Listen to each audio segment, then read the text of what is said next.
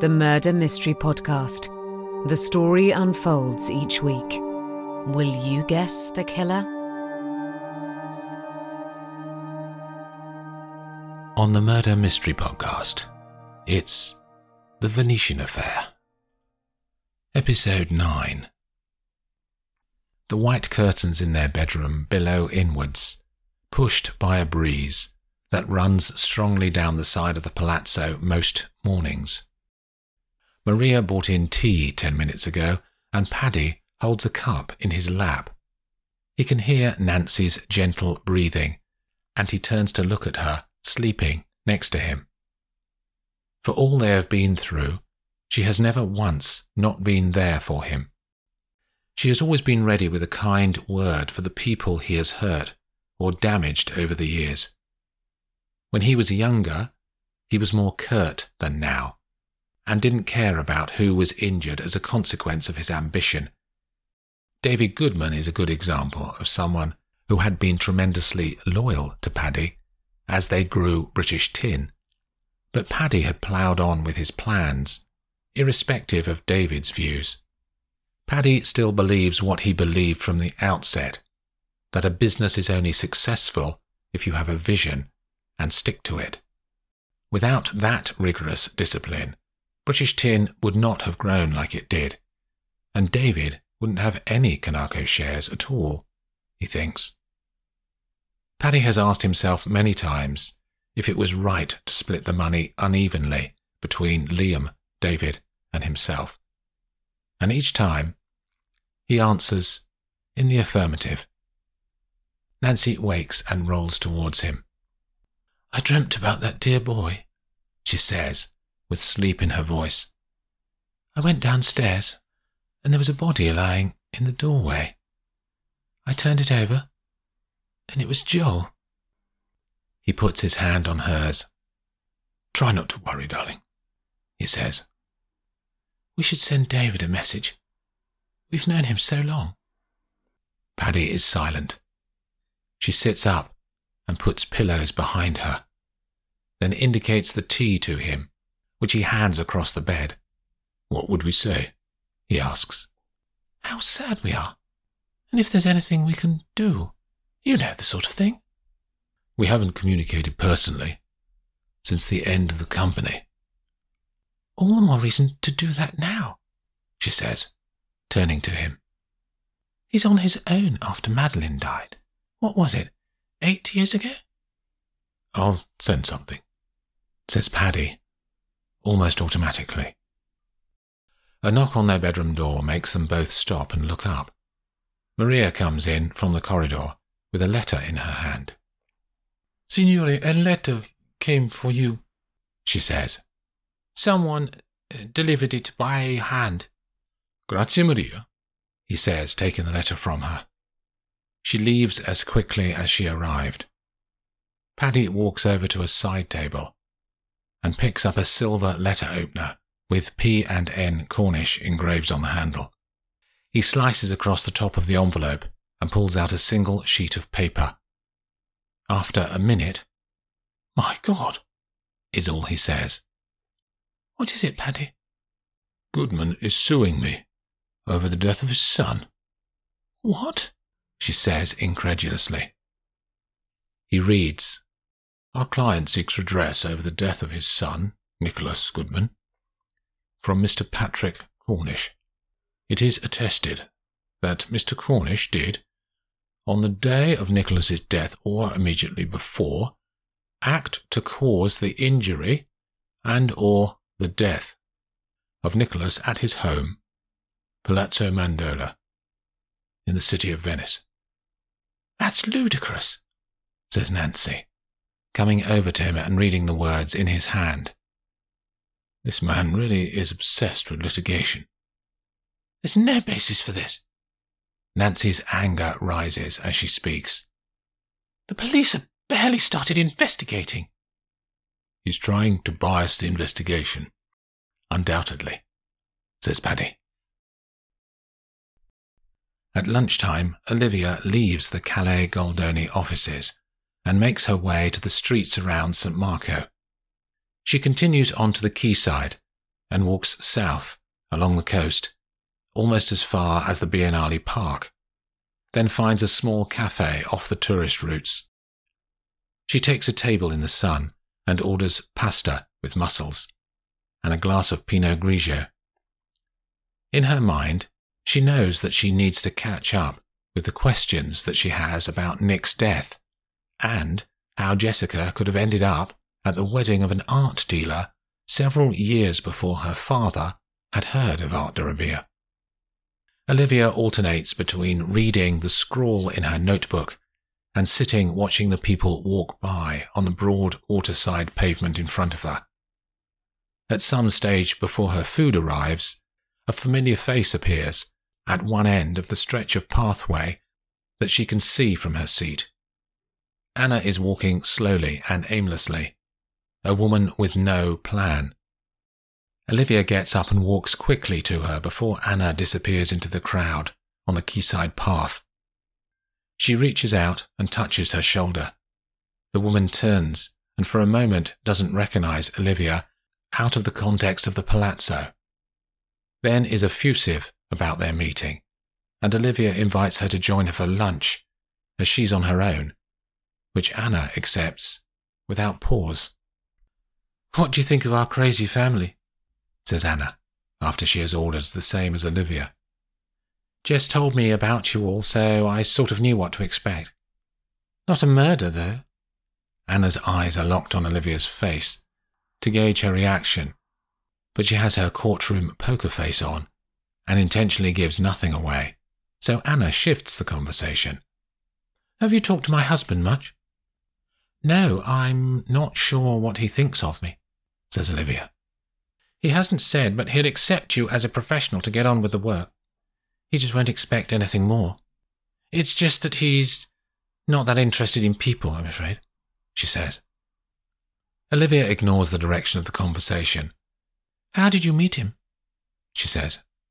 "He came to one of my shows. Modelling. I was presenting by then. Corporate hires, tedious but very well paid," says Anna. "He was the finance director for the client and we hit it off straight away." Olivia makes a point of eating and nodding so that Anna keeps rolling. "That was in New York. We exchanged numbers and he kept messaging me wherever I was working. I travelled a lot then. I needed the cash. Expensive lifestyle to maintain?" Anna looks straight at her, light playing around her face. "I spent it all, Olivia," she says. "Every last penny." Olivia lets the words scatter across the table. She takes a sip of wine, thinking through which way to take the conversation. "So Joel came in handy?" Anna smiles, more to herself than anyone else. Olivia waits. "Yes," says Anna. "He did." "Does he know?" Another pause. Anna wondering how the conversation went out of her control so quickly. "Maybe.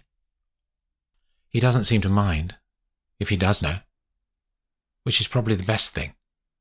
I'm glad I'm not facing you in court." "I'm just doing my job," says Olivia.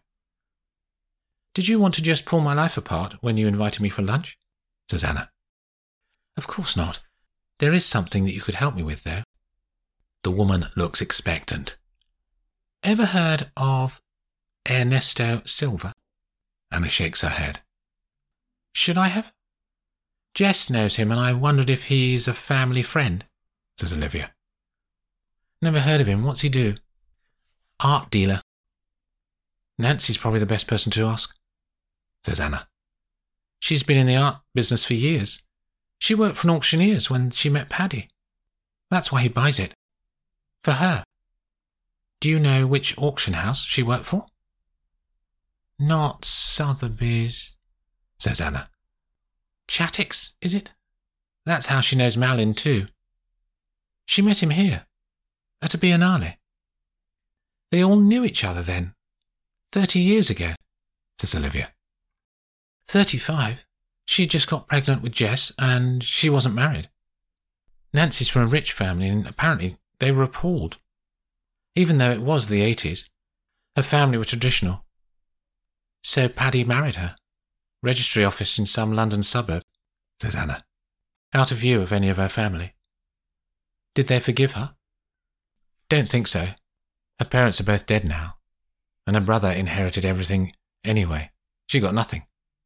But Paddy had more money than her family in the end, so it didn't really matter.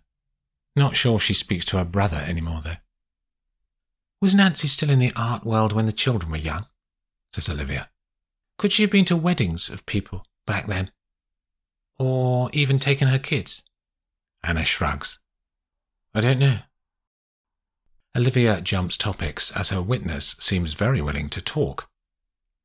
I wanted to ask you something else, she says. Anna raises her eyebrows in acceptance, halfway through a bite of food. When Phil appeared at dinner after being away, says Olivia, you said that you'd seen him talking to Nick Goodman? It could have been. Tell me what you saw. I was on a water bus coming into the Santa Elena stop, says Anna. It's the first one you get to from the Lido. I'd been out there on the beach all day. She stops and looks up, flicking back in her mind through the forest of memories.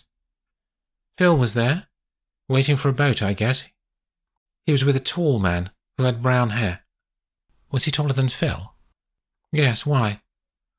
I met Nick the day before he died, and he was over 6 foot. Was the guy you saw that tall? Phil's what, 5'10"? Says Anna. So, yeah, the man was over 6 foot. When I saw the body in the hallway, it reminded me of him. I didn't see his face on the quayside when he was with Phil. They both had sunglasses on anyway, but he just seemed to be the same guy. You didn't get off and speak to them, says Olivia. I stayed on board and went back to the palazzo. Olivia stores the information away in her head for later analysis. The mobile phone rings on Ted's desk. He answers the call and listens without saying his name. It crosses Nicole's mind in that instant that he usually says his name, and she flicks her eyes up to watch him talk. He listens to whoever it is for a minute, then stands up, covers the mouthpiece, and whispers to Nicole, Sorry, I need to take this in Paddy's office. She smiles weakly. He walks into the office and shuts the door behind him. In the few months of their relationship, she has watched him a lot, she thinks, and she's not sure why. Beyond the glass, he looks like a man trying not to get angry. She can't hear anything, but she can see his body movements exposing his feelings. He finishes the call after a few minutes and comes back into the room. Something at home, is all he says. The walk from the Palazzo Mandola to the eastern side of the city is one that Nancy has made many times over the years, since the family has had a home in Venice. She never tires of the intricate beauty of the city and the constant surprise of discovering new alleyways and squares that she has never seen before, like a Byzantine maze, the old grey walls hiding their secrets for as long as they can. She walks across the stone bridge that spans the Mendicanti River and turns towards the grand entrance of the hospital. The clouds have drawn back, and the first rays of sun highlight her face as she disappears into the connected squares that make up the San Giovanni and Paolo Hospital. After 5 minutes, she finds Malin's ward. He is asleep, and she sits beside his bed until his eyes start to flicker open. You came, he says. I wondered if you would. Did you do this on purpose, to get me to see you alone? She says, and smiles at him, the way she used to. How are you feeling? Getting there, he says. Some infection, they reckon. Is this from the robbery? Most likely, he says. And then, I thought you might bring her with you. No, that wouldn't be right, Malin. It would be good to see her, he says. Nancy looks at him with sad eyes. Give it up. It's not going to happen. You can't forgive me. She stands up and turns to the window to hide her watery eyes. They both wait for the other to say something important, but neither does. "How is the exhibition coming along?" she says with as much normal as she can find inside her. "Christina's doing a great job. What is it, 5 days now? She'll be ready." They talk superficially for 20 minutes, both of them half glad for the veil of banality. They decide to go and walk outside through the quadrangles between the wards of the hospital. "We haven't talked like this for years," he says. "Not alone?" "No. Were you the one to convince Paddy to sponsor the pavilion this year?" "That was the easy bit," she says. "Convincing the British Council over numerous lunches was the real challenge, given they're the ones who decide who exhibits here." "You did that for me?" "They were never going to choose you without some help, Manning," she says. "They just needed a little push." By mid-afternoon she is preparing to leave.